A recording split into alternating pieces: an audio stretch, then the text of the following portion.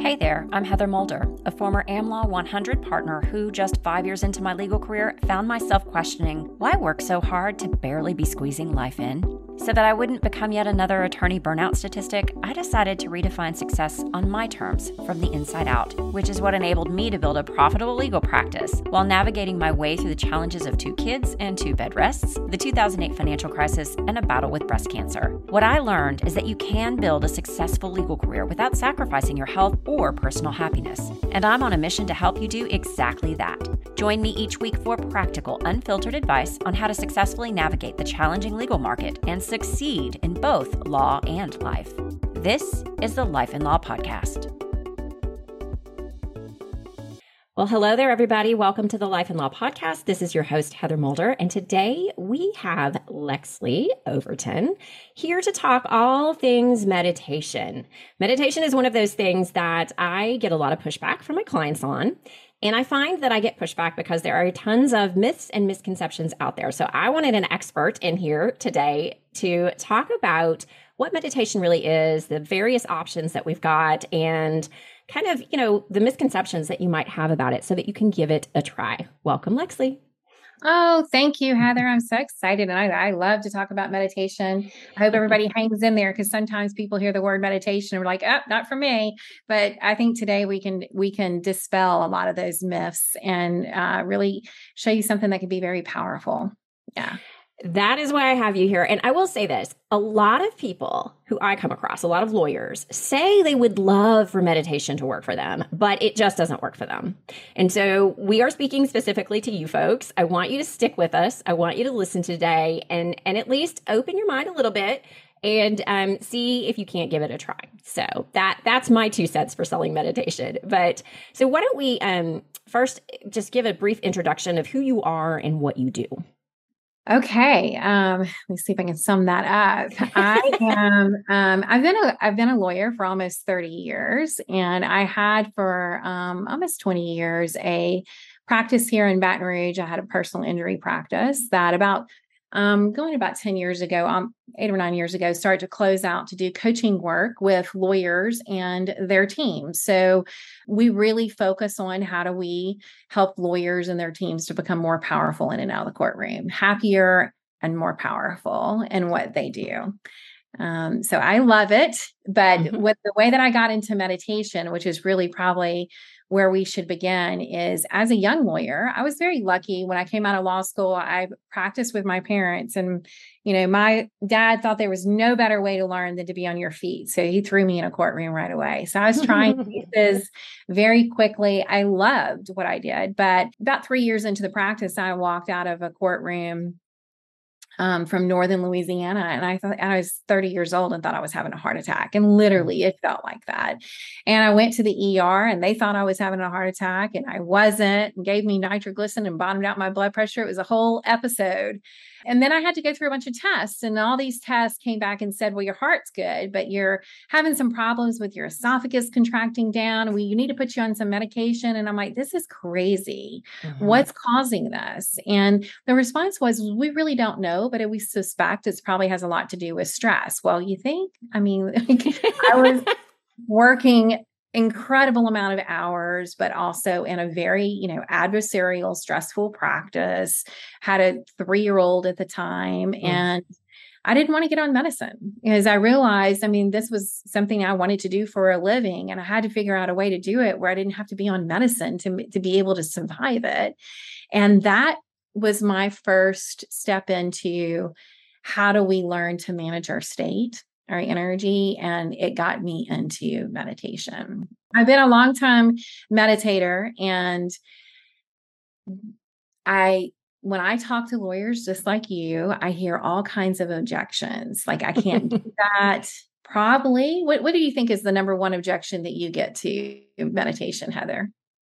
I don't know. I have 2. Really, that are kind of side by side. One is the time. I can't devote 20 minutes to meditating. They all assume it's 20 plus minutes of time, right. Devoted. And then the second one, and I think it relates to the time too, is I'm bad at it. My mind wanders too much and I suck at it. And so it's just not for me. And they think that if they meditate for 20 minutes, their mind should never, ever wander at all. Right. So those are probably the first two, top two I get. Yeah. So let's start with that one that talks about that I can't do it because I can't make my mind stop thinking. Well, you're not going to, because it's the job of your mind to think. Mm-hmm. So if you can just put that aside, you're like, okay, well, maybe I can try this. There are places when you practice enough that your mind will have spaces where there is no thought. And it's a very deep centered space that your mind and your heart become aligned in. And for long-term meditators, they can access that. But that's not the only reason for meditation. So what I like to say is that meditation is like the word athletics. There's many different types of sports under athletics. There are many different types of meditation that are way different than just the one where I'm supposed to sit and not think, which is actually very, very hard to do. But there's lots of tools that can help you where you can slow the monkey brain down, which is important because when we have certain thoughts and stories that we tell ourselves, and, as humans, we're incredible storytellers. As lawyers, we're really good storytellers. But often we're telling a story that's not very empowering, or it's a story that shifts our state into one that becomes a state where we're being really drained. So a state of anxiety or fight or flight, which is really easy in the practice of law because we really are, whenever you have a client, you're an advocate, and there's, automatically that puts you in a state of like, I've got to win this. And it can really be about the survival of the case, the survival for the client in different ways, which we then take on and end up in a fight or flight state. And when we're in the state where our body has responded to that. So if we start to, every emotion that we have, whether it's positive or negative, affects the autonomic nervous system. So if we have a negative emotion, one that I think is disempowering, like anxiety, which is most common thing I hear from lawyers, is really being anxious or stressed out or fearful something's going to go wrong. I'm going to fail in some way. So anxiety is really the state. When we trip into that, which sometimes that's as soon as we wake up. If we're reaching for our phones as soon as we wake up, or thinking about Monday mornings is my favorite time to think about this, because Monday mornings, usually we can open our eyes and we're already thinking about, oh my gosh, what does today mean? And what does this whole week mean? And we're in anxiety before we put a foot on the floor. We're listing every single thing that has to get done and all the emergencies that could possibly get in the way. And it's just a crazy, chaotic mess. Yeah. And so if we're in that state unconsciously, this low level state of anxiety that we just think is normal, which it's not. And the chronic low term, long-term anxiety state is really the basis of science's showings of so many of our illnesses and ailments that happen because of the body being in that state for so long. We're not meant to be that. Fight or flight. If we were faced by a tiger in the jungle, we would either fight. We motivate, the body dumps all this cortisol and adrenaline into the system for that. Like it's going to take all the energy to fight or all my energy to run.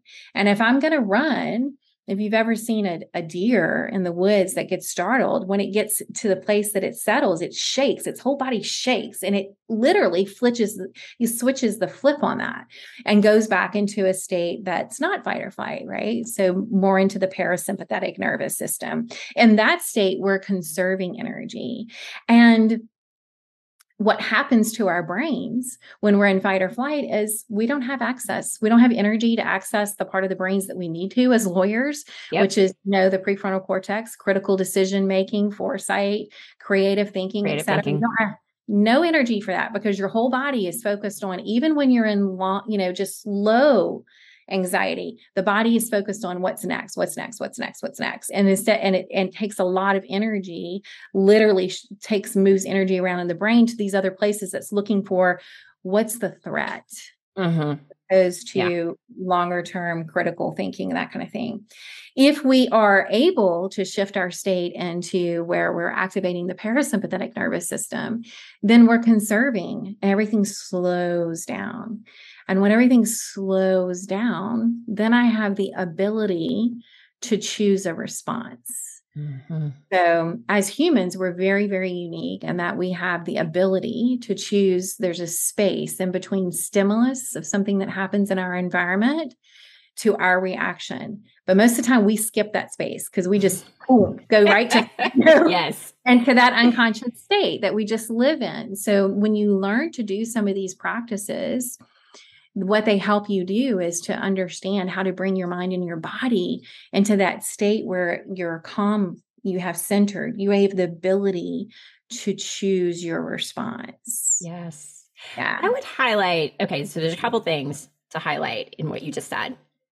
Number one of the things I've heard, if I had $1 for every time I heard this, I'd be a millionaire right now. I work better under pressure. Yeah. Biggest load of BS ever. Yeah. Well, we all convince ourselves of that, right? Yeah. And you really don't, because you're usually, when you're under pressure, you're under high levels of stress and anxiety, and so you're not thinking as clearly and creatively and critically as you think.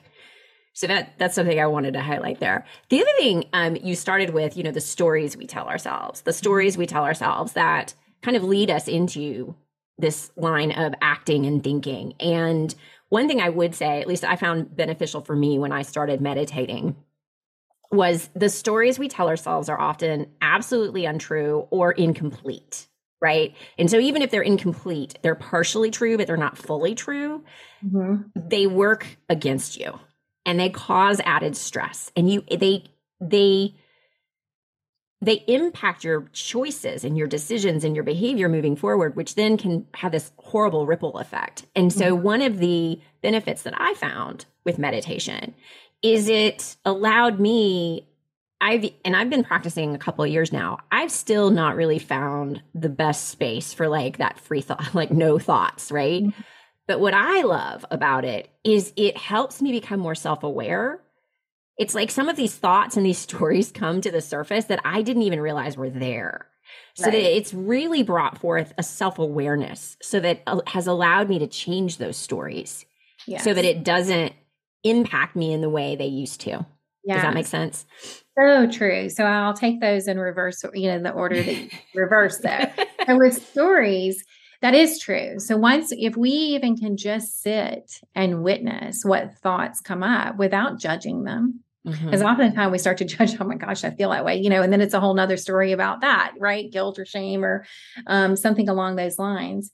But when you can start to witness, oh, look at myself. I am telling myself this story that today is going to be stressful. If I wake up in the morning and the first thing I think is today is going to be stressful, I have just set my brain up to search for that. Your brain is, has a bias. It will look for it, right? To reinforce the story you're telling yourself.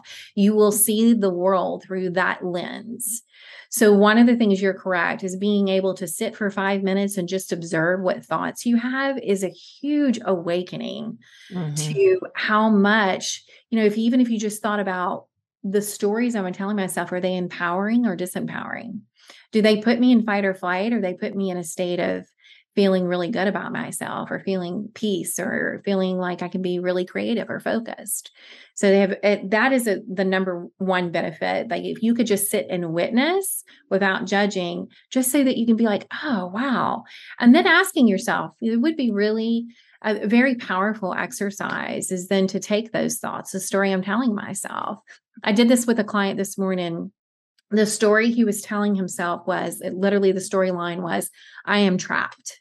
And so you ask that question, is that true? Do you know that? Is that a fact that you are trapped and there is nothing else to do? Well, no, of course not. Right. You have to challenge. and he's like, no, I have choices. But the story, I am trapped, is an old story for him. It's something that is, we tracked it back 3 decades. So when we have stories from events that happened to us, we have something that happened to us. It could be today, it could have been 20 years ago.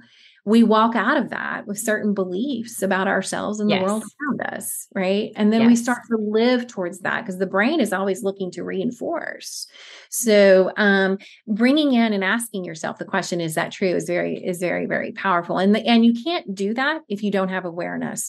Right. So number one benefit, you're right, about having some type of meditative practice is just learning to be a witness.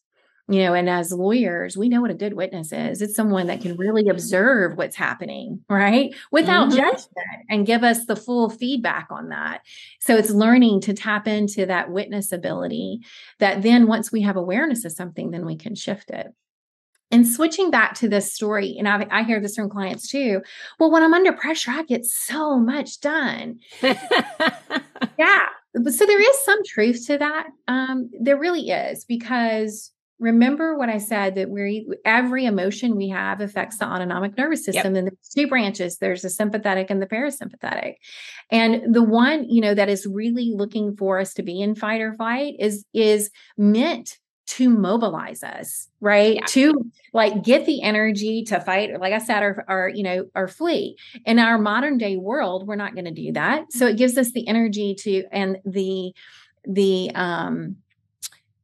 even a little bit of fear of what will happen if I don't sit down and write this brief, right? So it can focus you and force you to, and motivate you. To do, right. In the short term. That is good short term. Yeah, but that's the thing. We aren't staying in that short term. We finish the brief and then we're already thinking about the argument and then where are we going to win or lose it? And then, we stay in that till it's done, so it's realizing that, you can learn to use that energy to move you. It is the thing that gets us out of bed in the morning, is tapping into that part of our autonomic nervous system. But it's also realizing that we're not using it that way. We're really staying tripped in it, which is so draining.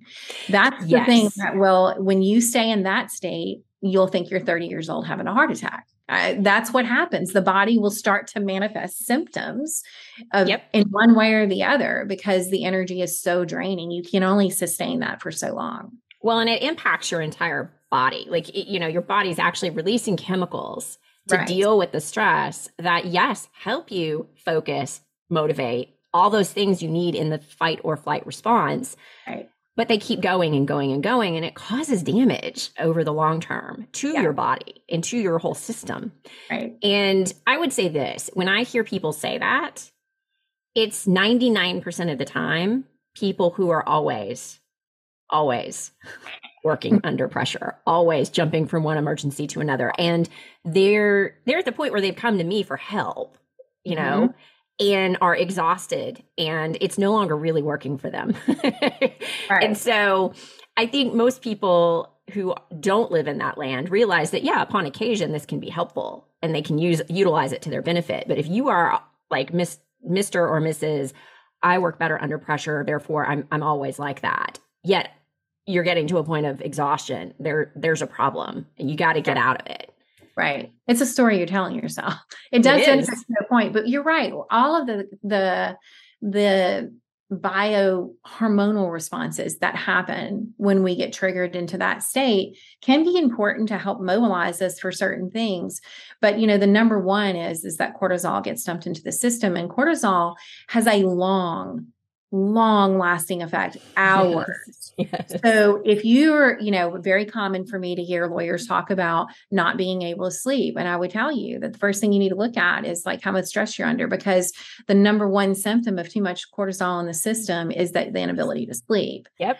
And then remembering that cortisol and DHEA, which is the vitality hormone, we want that so much, that they come from the same precursor hormone. So if you are producing more cortisol, you're doing it at the sacrifice of having DHEA in the system. You can't do both, right, at the same time. So recognizing that when we're in the opposite state, that we are energizing the system physically, mentally, and emotionally. It brings all of that in. And meditation, remember there are lots of different types and lots of different practices. is that's one of the benefits of that. When I say that we can start to be in a state that we're centered, we're aligned, our brain and our heart, our emotions are in alignment, we access so much more creativity and out of the box thinking and the ability to respond instead of react. If I'm in fight or flight, I'm not really seeing the whole situation here. I am only bringing in enough information to protect myself, which means that I'm not seeing the whole picture, which is not a benefit to you or to your client. If you're in a situation where, you're in the courtroom, I'll tell you that when I am able to get lawyers to step into some of these practices, and I, we can call them meditation practices. We can call them mindset practices. They're all the same thing. It's about empowering your state mentally, emotionally, and physically. When they do, they realize that there was so much they were missing before about what was happening. I literally had a lawyer come out of a trial after she had been doing these practices for about 3 months. And she said, just had such a different understanding of the energy in the room and what was happening, because I wasn't so consumed in anxiety that I was just barely managing that, right? I was able to understand so much more what was happening with the judge and what the witness was happening and the energy that was coming from opposing counsel in such a different way than I've ever seen it before. And so it's like a superpower that you tap into. You start to not only manage your energy, but you start to understand people in a totally different way. Does that make sense? It absolutely does. And I think really, I see it as it's kind of one of the rock star practices for increasing your emotional intelligence, because what we're really talking about is you first become more self-aware, but then it expands into more awareness of others and being able to read a room better and other people's emotions and other people's motivations and where they're coming from, which then allows you to, tailor how you respond to people so that it better, so that your communication is received better. And so it's this whole big, ripple effect. It's not just about you. It is a lot of it about you, but it actually expands outward to other people. And it is amazing. It's bringing in having full awareness of who I am in the moment, what I bring to the situation, but also understanding people on a totally different level, which I cannot do if I am using energy to push down my own anxiety or my own anger or my own sadness. That takes a whole lot of energy, and it muffles, it suppresses my ability to understand what's going on with anyone else.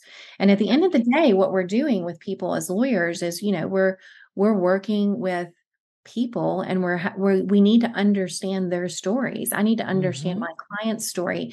I need to understand the story of the witness that's most empowering. I need to understand what might be the story of the jury as they listen to this. I can't do that and track that energy if I am in a state of what's incoherent. Any kind of emotion that's more draining on the system or puts me into fight or flight, right? Which is not just anger. Sadness is one. Detachment. I see a lot with people who, when we live in this state of stress for long enough, we start to just detach from, I don't care anymore. Or I'll hear sometimes the system is so broken. Why am I doing this anymore? Right? That's a person who is exhausted. When I have a lawyer come to me and says, I just don't know if I want to do this anymore. I can't, what's the point? And I'm like, you are in a state of total energy drain and exhaustion and overwhelm. This is not the state that you make big decisions about your life. Right. You're in burnout at that point. Yeah. Right. You have to figure out how to become empowered and then make the decision whether or not this is what you want to do.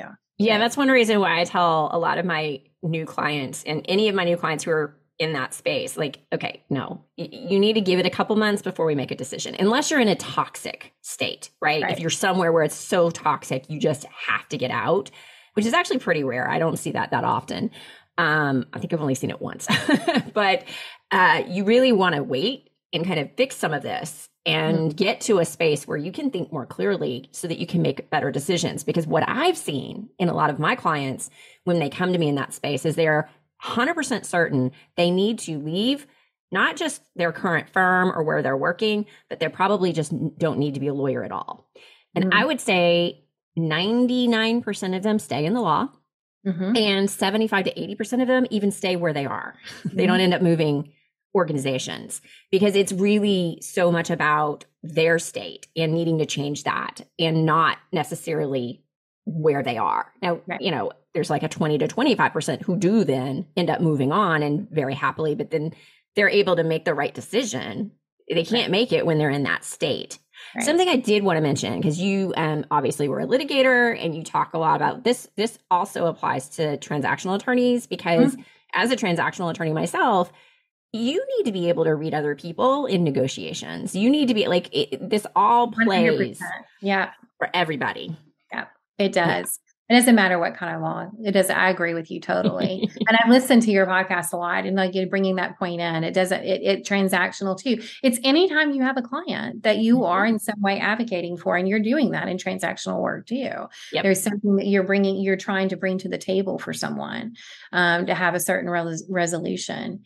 Yeah. And I agree. We don't want to make decisions about, you know, our lives in a state where we're in fight or flight and it's exhaustion and overwhelm, because it's again, you're not using the full power of your brain. You can't when you're in that state. Matter of fact, you're so exhausted, you're barely functioning, much less being in the most empowered state that you can be in. And you can't even see all your options. There's no way for you to fully identify them. So everything is so limited. You're bound to make a decision that later you'd be like, wait a second. That wasn't the best one. And we can take this from like big life decisions to even how our state is on a daily basis, right? So if I am in an incoherent state because I am in fight or flight, then I can't see all the options available to me today in any situation. I will not be as creative or intuitive as I could be if I was more centered and I came into a place of where I know that my mind and my heart are centered in an alignment, that I can have the energy in my brain to access the parts of the brain that actually help us to be more creative and out of the box for, you know, different kinds of solutions. And that's important in the work that we're doing on a daily basis as a lawyer. Right. Yeah. So it's, you know, we can think about big picture. You know, I always talk to lawyers about what it comes down to is first, before you can do anything, is learning to manage your own energy, your own state, and then recognizing that until you do that, it's going to be a problem, because whoever you are, what state you bring with you into any situation, you are now giving to other people, and it affects other people. Yes. So if I'm in anxiety and I walk into my office in that, then, you know, my receptionist or my paralegal is going to feel that. Right now in my life, I have a 14-year-old that's at home, and he's very aware. We talk a lot about managing, you know, anxiety for exams and all that kind of stuff. And he will totally call me when I am in an anxiety, like I'm having some anxiety. The way that how does that manifest? I usually talk faster. I'm very short. Like I'm more demanding, and he'll literally say, "Vibes, mom." Like, don't put that on me. But we really have to be thinking about that, because it's not just, you know, you think about that it's with your family, but it's also with your team. So when we're doing, you know, the work that we do with team performance, we talk about team coherency is built upon the personal coherency of every member. Yes. And that starts with the leader. It's the lawyer that's leading that. So if you are living in a state like that, you are disempowering the people around you. You are causing them to be anxious, and they will make more mistakes as a result of that. So it all falls in. There's so many reasons to understand that when we talk about meditation or mindset or whatever you want to call it, it's about learning to manage your own state to be the most powerful that you can be in the moment. Right.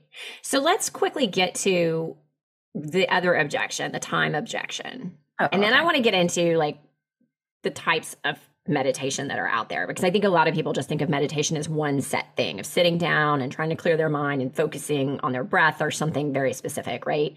So, and doing it for a lengthy period of time. So what would you say to, I just don't have the time for it. It takes too long. Yeah, I'll tell you that we can do an example of this right now and how quickly we can use a method to shift our state. So let's tap into something that puts us in that sort of fight or flight, something that makes us anxious. So I just want, everyone that's listening can just for a moment, I want you to think about something you're worried about right now, because everybody has something, something that you're worried about. And just for a moment, I want you to think about that. And then we really want to have awareness, because every emotion that we have is held somewhere in the body. So I just want you to think for a moment, scan your body.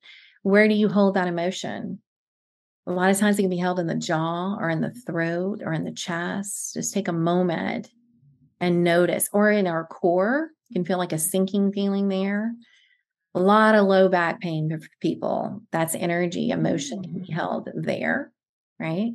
So just bringing that into your awareness.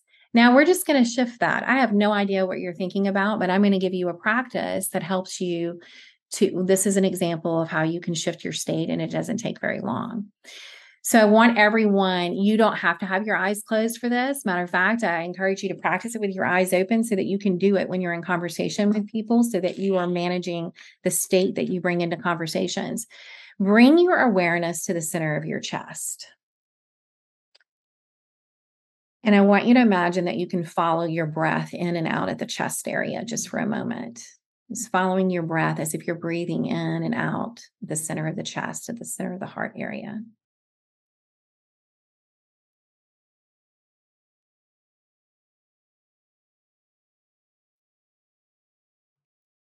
And now I want you to see if you can slow that breathing pace down as you continue the heart-focused breathing. So maybe the inhale for a count of 4 and exhale for a count of 4. Just slowing it down.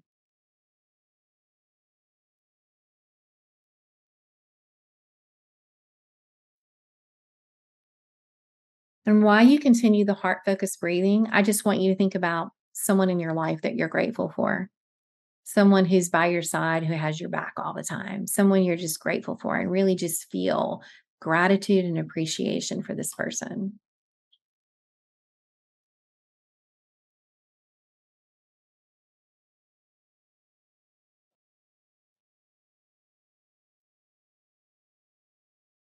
And just take a breath in and out and notice how you feel. How do you feel, Heather? I feel great. And I have to say, my worry is about my son. It's something that's come up recently around something that he cares about tremendously that I wish I had more control over, and I don't. And as any parent knows, when it comes to your kids, you get super anxious about those kind of things when you can't do anything about it. So I was, in focusing on that, I'm like, oh God, there's that feeling. I hate it. Right. And, when we want to come up with a solution, well, first off, what we just did, we could have simply just left it at heart-focused breathing and you shift your state. First reason why is whenever you focus on something, a part of the body, you interrupt the thoughts, you interrupt the story. So you had to interrupt the story about thinking about your son to focus on your heart. And then you're focusing on that I'm breathing in and out there. So right there, we're shifting the state because we're shifting the story. The other thing is we slow that breath down, taking deeper breaths. When we are in fight or flight, we breathe really shallow, right? Sometimes we even hold our breath. Right. Mm-hmm. So we want to bring breath back into the body. When you do that, that helps to de-trigger the nervous system out of that fight or flight. When we breathe a little deeper, it's bringing in expansion where we can calm down. And then gratitude is the easiest way to shift your state. It's like so powerful. There's so many benefits to a gratitude practice. From, increasing your happiness to really, it does help you to be more productive, et cetera. 3 minutes of gratitude writing every morning will change your life. You become, you do things that you're grateful for in the last 24 hours makes you be grateful for the small things, like the ability that we have to talk to each other like this. Mm-hmm. Right? We take it's amazing how and I think I had a whole episode on gratitude. I started practicing gratitude to reinforce this back when I was a cancer patient. Yes. I had never practiced it before that. I forced myself to because it was really a hard time for obvious reasons. I didn't know if I was going to live through it. I mean, I had a 2-year-old and a 6-year-old, and I was scared to death that I was going to die, and my 2-year-old wouldn't even remember who I was. And so, and I had to learn, when you have to practice gratitude in that type of situation, you realize how many little things there are to be grateful for, and how powerful it is to really identify those little things, because it changes your entire outlook on what life is and where you can derive pleasure, and that you can actually be happy even in horrible circumstances, in moments, right? And that happiness isn't, I think we've done ourselves a disservice in this world about how we talk about happiness and how we always have to feel up or good or whatever. That's not possible. We're human beings, and we have all these emotions, and we have circumstances we can't control, but you can still focus in on things that make life worthwhile in those moments and make it better. And so I just, big shout out to gratitude, because I love it. It's probably one of my favorite practices ever. And sometimes people think, well, these are so, terrible. Well, going back to just like when you described that story, we forget to be grateful for our health.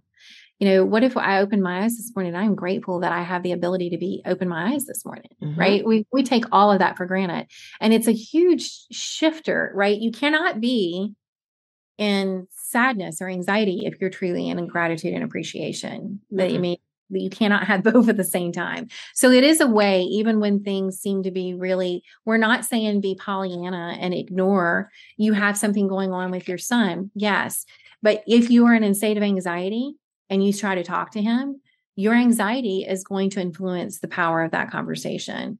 And it won't be as powerful, because he will pick up on, your kids are really powerful in picking up on anxiety, right? So, and we pick up on other people, and we are affected by other people's emotions all the time. So recognizing that when we're in the problem, the energy of the problem, it's really hard to come into the energy of the solution. So one of the things you want to do is want to shift my state out of being incoherent or being in anxiety.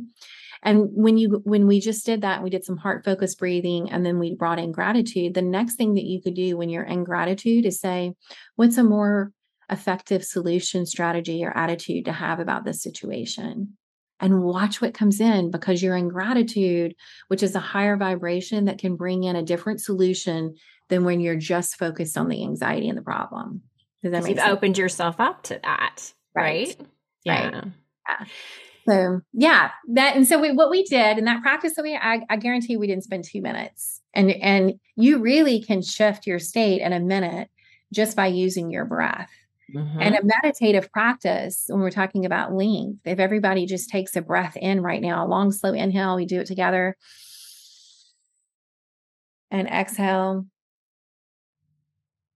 You just did a meditation. Congratulations. That's a meditative practice, right? It's focusing on something. It's clearing the mind of the story. That's the most important thing. And then there is the power when you start to sit. If you were like, well, I'm just going to sit here and see what happens, then you can be aware of the story that's there and choose how you want to tell a different story, and what would be more empowering for you, or what is the truth of that.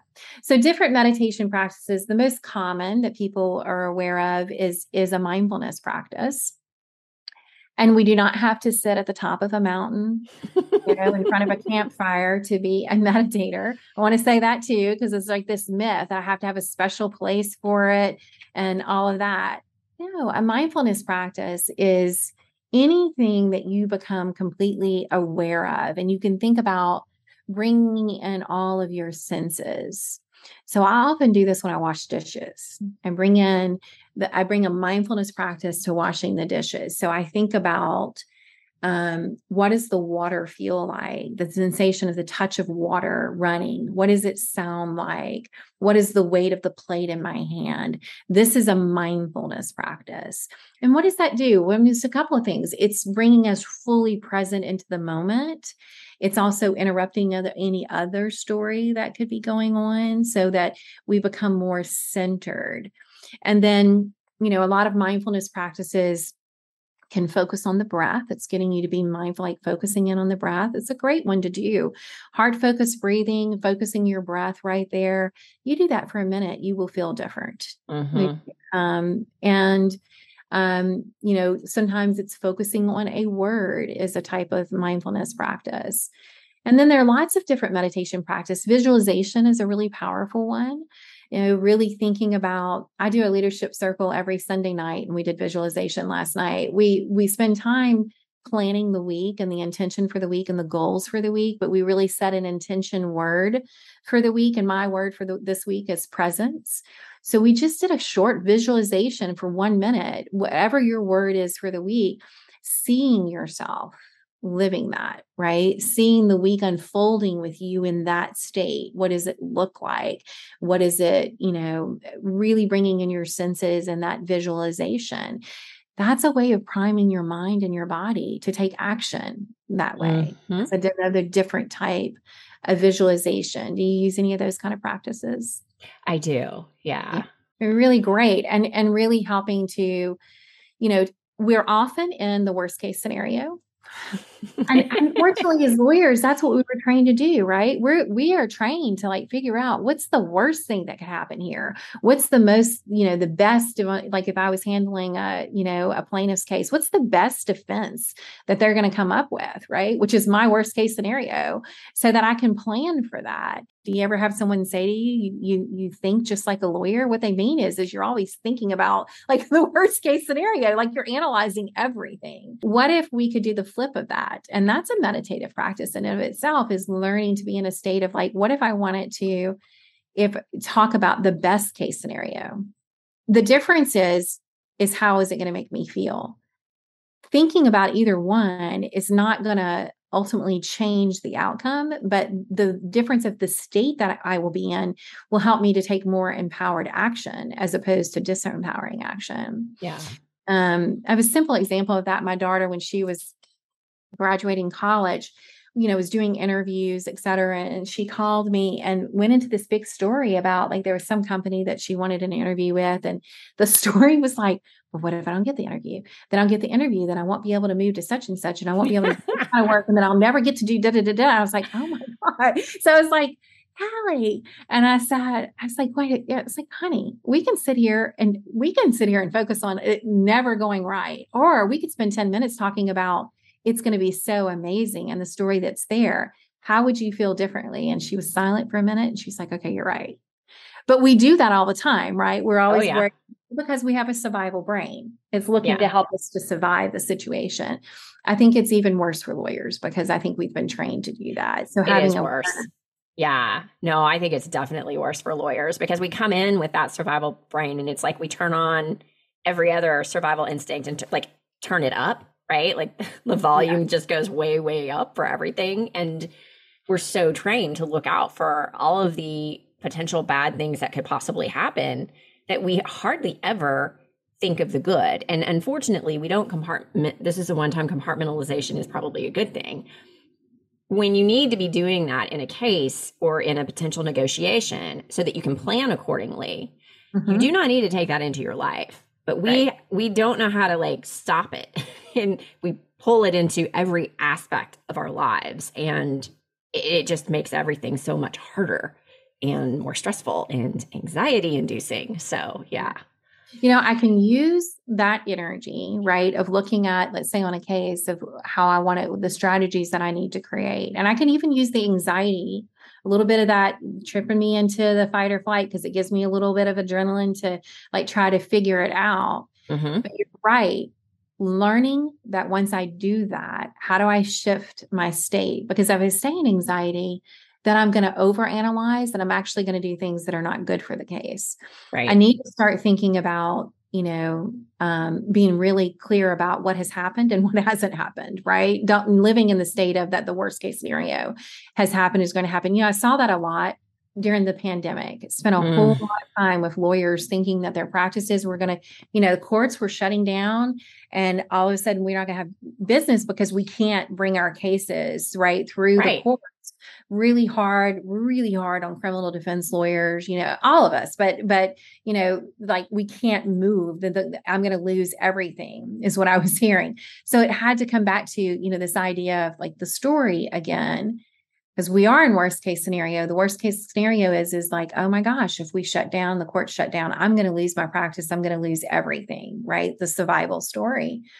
And we had, using a practice of, okay, is that true right now? Going back to challenging the story we tell ourselves, and also just creating a mantra. And that's another meditative practice, creating mantras that you then focus on. And the one that I used all the time during the pandemic was, right now, in this moment, I have everything I need. Mm-hmm. Right now, in this moment, it doesn't matter what's going on in my life. Right now, in this moment here with you, I have everything I need. Right? Yeah. What's interesting about that is I think we just shut everything down and don't realize how much we really do have. And when we allow ourselves to go, like, to actually feel more expansively about how much we do have, that's when you start to open up and see, okay, wait, this isn't going to be here forever. There are other opportunities. It allows you more creative space to see opportunities that you cannot see without that. Right. And if I'm in a panic, then I'm in the fight or flight and I'm disempowered, and I am going to end up being drained, and I'm not, physically, mentally, emotionally. So it's recognizing that, so much power in recognizing the emotional state that we're in. Yeah. From time to time, a very simple meditative practice, we can call it meditative and call it mindset, is doing just for a moment the two questions of what am I feeling right now? And how is it affecting my body? That's a meditative practice. So answering that question, if you're listening to this, what am I feeling right now? And where does it live in me? Where am I holding that energy? And then you could just take some, do a simple deep breathing practice and shifting that. But you also can have awareness of where are you right now? And is it the state that you want to be in? And if it's not, what do you need to do to shift that? This is what meditation practices are, or mindset practices. Often there's such a resistance to the word meditation that I talk about mindset practices. I'm really talking about meditation practices. We can call them one or the other. It's what I think of the definition of meditation or mindset practices. It's literally the prescription for you to be able to move through stress and anxiety. So instead of I just didn't want to. I thought about what medicine would do, this medicine they wanted to give me at 30 to live like forever on this, to help me with how my body was responding to the stress that I was under. Meditation became the prescription instead. And it can be very powerful, and it doesn't have to take very long, but it is about first developing awareness of where you are and knowing how to shift that. So I think this is a great place to stop, but I'm sure you have resources for people. So tell us where people can find you and get some resources. Yeah. So the name of my company is Mind Over Law. And so mindoverlaw.com, there are resources on there that are free resources. There's several different ones there's some recordings there too that are different kind of audios that you can listen to that are incredible mindset or meditation practices. And I'm also on SoundCloud. So if you have that app, you just search my name, Lexley Overton Meditations. And there's probably about 15 different types of meditation / mindset practices on there that you can follow there, that you can just choose to see what's calling to you in the moment. Awesome. And I will put links to where to find Lexley online in the show notes so that you can find it. Well, thank you so much for coming. This was so wonderful. Thank you, Heather. I really enjoyed it. All right, y'all. I hope that you enjoyed this episode as much as I did, and that it opens your eyes to all of the benefits of meditation and mindfulness. And I really hope that it enables you to start exploring a little bit more, because I know personally, firsthand, how much meditation and mindfulness can truly help tame the anxiety and stress, help you become much more self-aware and more aware of others, and improve your emotional intelligence, and just do so many things that are so beneficial to you. If you would like to take this even further, I have a free resource for you that I highly recommend you go and get right now. And I will put it in the show notes. I call it 5-Minute Stress Solutions. It has 8 different tools, science-backed tools for changing your mindset and really taking control, becoming more aware, including a gratitude practice, including some mindfulness practices, and also including a simple meditation practice. So I encourage you to go get it and download it now. That is it for this week. We'll be talking again next week. Bye for now. Thank you for listening to the Life and Law Podcast. If you enjoyed this week's episode and aren't yet a follower or subscriber, be sure to hit the follow and or subscribe button so that you don't miss an episode. For show notes and free resources to help you succeed in both life and law, including the Life and Law Roadmap, visit lifeandlawpodcast.com.